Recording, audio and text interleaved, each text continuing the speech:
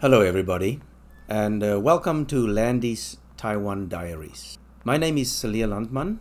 Most people just call me Landy. And I've been working in Taiwan as an English teacher for about 27 years now. In this podcast, I would like to share some of my experiences and also some of my thoughts and comments about living in Taiwan and what it is like to work and live in another country. I'm sure people who are thinking about doing something like this will find it interesting. Now, at the moment, as I said, I've been here for 27 years, and Taiwan is a very different country from when I arrived here. Taiwan is now a first world country. The capital, Taipei, where I live, is the same as any other first world capital you can think about. We have a metro system, extensive metro system. We have bus lanes. We have infrastructure that is second to none. So this is quite different from almost 3 decades ago when I arrived. So at the moment, living in Taiwan is really, my students' favorite word is convenient. So I will say living in Taiwan is pretty convenient. For example, if you decide that you are now going to go somewhere and you want to see when is your bus going to arrive, you can just open an app on your cell phone, and the app will tell you that the bus that you want to take is going to arrive in 2 minutes. Then you just go down and the bus will be there. So that's, I would say that's pretty convenient. But when I arrived here it was 1994, it was a different story.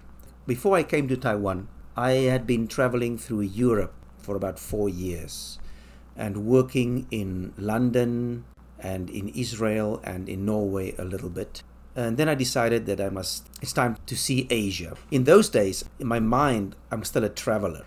But what I did in my last few months when I was in London, I did what they call the TEFL course, which is teaching English as a foreign language. And I did that course just to have some kind of experience. And then I decided now I must think where to go. Should I go to Japan? Should I go to South Korea? Or should I go to Taiwan? And there are 2 reasons why I chose Taiwan, actually very, very interesting reasons. The first reason is in 1994, South Africa, where I come from, and Taiwan were still official diplomatic allies. Taiwan, after 1970-74, when America changed their official diplomatic recognition to mainland China, away from Taiwan, many countries followed, but South Africa did not. South Africa stayed with Taiwan until 1995, I believe.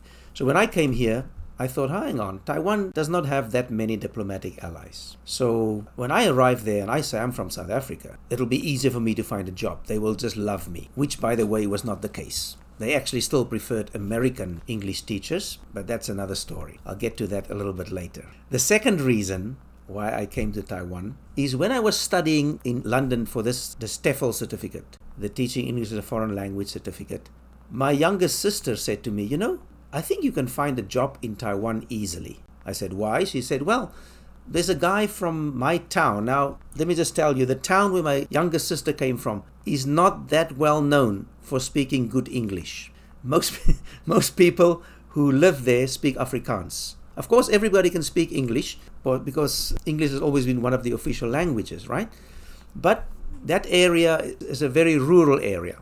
And she said, one guy from my town went to Taiwan and he found a job, and his English is even better than the owner of the school where he teaches. Of course, it will be better than the owner of the school because the owner of the school is from Taiwan. And this guy has been studying English all his life. So I thought, oh, that sounds good. So those 2 reasons were the reasons why I chose Taiwan and not Japan or South Korea. Let me just tell you something before I go back to the time when I arrived. That man that my youngest sister told me about, which I now forgot his name, he was still in Taiwan when I arrived here. And I think I moved twice. And then I was sharing an apartment, as the Americans will say, or a flat, with some other people. But you couldn't get into this apartment easily because there was a front door that you had to get in, and then there was like a front gate where you had to get in, and then there was the apartment door. And nobody, even the people where I worked, they did not know where I lived. So nobody knew where I lived except my mother, because she wrote me letters. This now, remember, is 1995, 1994. There's no email. Email is just beginning. The internet is just beginning. So my mother had my address, and that's about it. One day, and since I arrived in Taiwan, most of my work I do at night. I teach at night because I teach adults, and the adults work during the day, and at night they come to study English. So I work at night. So I remember this one day, it was about 3 or 4 p.m. I was just taking a shower, getting ready to go to work to prepare my lesson for the evening. While I'm in the shower, the landlady, who actually lived with us in the apartment, she had her own room, and then the 3 people who shared, we had our little room each. And she knocked on the door and she said, "You have a visitor." And I thought, nobody knows where I live. How can I have a visitor? And I said, okay. I grunted something like, okay. So I continued my shower and I finished. I walked to my room and she was sitting with the guest in the living room. But I quickly just blew past them into my room to get dressed. And then when I was ready, I came out. And unbelievably, the man who was sitting there with the landlady was the man my younger sister told me about. Now, how on earth he found me, got into the apartment, and even knew that I knew about him to this day, to me is a mystery. I just don't know. I asked my sister, "Did you ever give anybody my address?" He goes, "Never." So that little story is still a mystery to me. I don't know how that guy got into my house and even knew about me. But I talked to him for about 10 minutes and I said, I have to go to work. I didn't particularly like him and I never saw him again after that. But somehow, the guy who was 50% of the reason I came to Taiwan ended up in my living room for 10 minutes. Anyway, let's go back to when I arrived. On my way to Taiwan, I came from London and I had a very nice airline ticket from China Airlines. I went to London. Let me tell you this. I went to London to a travel agent. I said, I want to go to Taiwan. So he goes, the cheapest from London to Taiwan is China Airlines. I said, no, I don't want to go to China. I want to go to Taiwan. I didn't really know so much about the history then. So he goes, no, China Airlines is actually the Taiwan national airline. I go, okay. And she says, they have a very good deal now. You can, on the way to Taiwan, you can stop at 4 places. There can 4 stopovers before you get to Taiwan. And it's a return ticket to London. I go, oh, that sounds good because maybe I can come back and see my friends after a year or so. And it's open for 1 year. So I came from London. I went to Thailand. I went to Singapore. I went to Hong Kong. I went to Sri Lanka. And finally, I arrived in Taiwan. Now, I arrived in Taiwan very different, as I told you, from the way it is now. Now, when a new teacher arrives in Taiwan, that teacher had already applied online for a job. When he lands at the airport, there are people from his school or his company waiting for him or her. They take him to a hotel or to an apartment. Nothing like that 27 years ago. I arrived in Taiwan with no job, didn't know a single soul, and didn't know where to go. All I had from a travel book was the address of a hostel, a youth hostel in Taipei.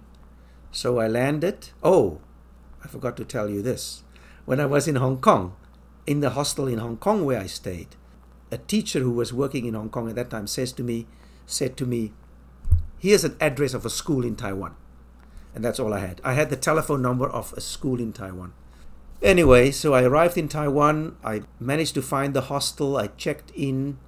And 3 days later, I had a job in that same school that the Hong Kong teacher gave me the telephone for.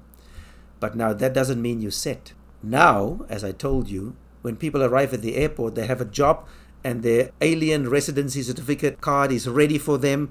Everything is organized. In those days, it was different. You find a job. Then this company applies for you for an alien residency certificate. Then you have to leave the country. Most people just went to Hong Kong because it was the closest.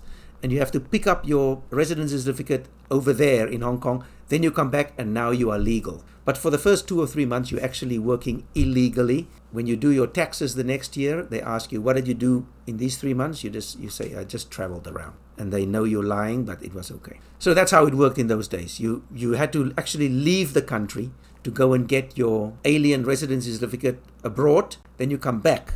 Now you're working legally. And that's how it worked for me too. So after all this was done, I found this job at this school. Originally, I taught adults and children, but after a year or 2, I changed to only adults because I felt this is better suited to me. And there I was. I was in Taiwan. I was settled. I was legal, and I was having a good time. So I think I'm going to stop there for this episode, and then I'll tell you in the next episode how things developed after that, because I didn't exactly stay here non-stop for 27 years. There were some other thoughts in my mind, but I'll share that with you next time. Until then, goodbye.